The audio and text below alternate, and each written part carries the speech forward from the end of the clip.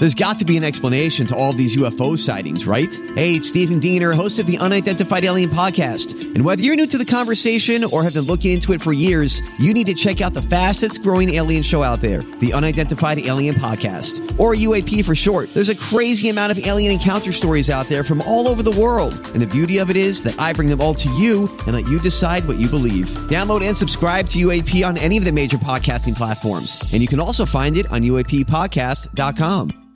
Hi, everybody. This is Adriana Trajani. I'm the host of You Are What You Read. I have the privilege of interviewing luminaries of our times about the books that shaped them from childhood until now. We get everybody from Sarah Jessica Parker to Kristen Hanna, Mitch Albom, Susie Essman, Craig Ferguson, Rainn Wilson, Amor Tolls, you name it, they come, they share. New episodes of You Are What You Read drop every Tuesday on Apple, Spotify, or any major streaming platform wherever you listen to your podcasts.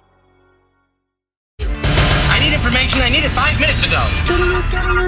This is a My Talk Dirt Alert, an everything entertainment update heard at the top of every hour on My Talk 107.1. So, what's new in your world? Well, all three men arrested in connection with Mac Miller's death have now been indicted and accused of dealing counterfeit oxycodone that caused the rapper's death. A federal grand jury handed up the indictments of Cameron Pettit, Stephen Walter, and Ryan Rivas in a California federal court.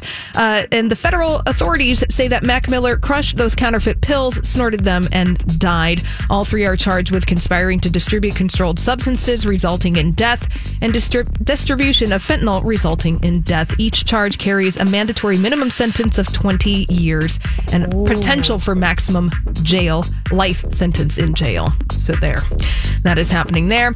And celebrities, well, they're just like us. They have other celebrity crushes, and Sam Smith is revealing his celebrity crush is Harry Styles, saying he's absolutely sensational. He is. He said, I have seen him recently. He is so fit, like I lose my breath. And Sam Smith also revealed that he had a crush on Shia LaBeouf when he was in high school. So, very cute there. He'll really have a crush when he sees him in Peanut Butter Falcon. Oh my gosh. Oh, and Mariah Carey, she is moving past Madonna on the recording industry's most certified list because of her holiday album. Her Merry Christmas album has made history, pushing Mariah Carey to 65 million records sold, and she just passed Madonna. Madonna has 64.5 million albums sold right now.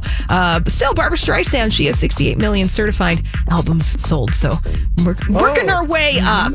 All right. Well, that's all the dirt this hour. For more, check out mytalk1071.com or download the MyTalk app.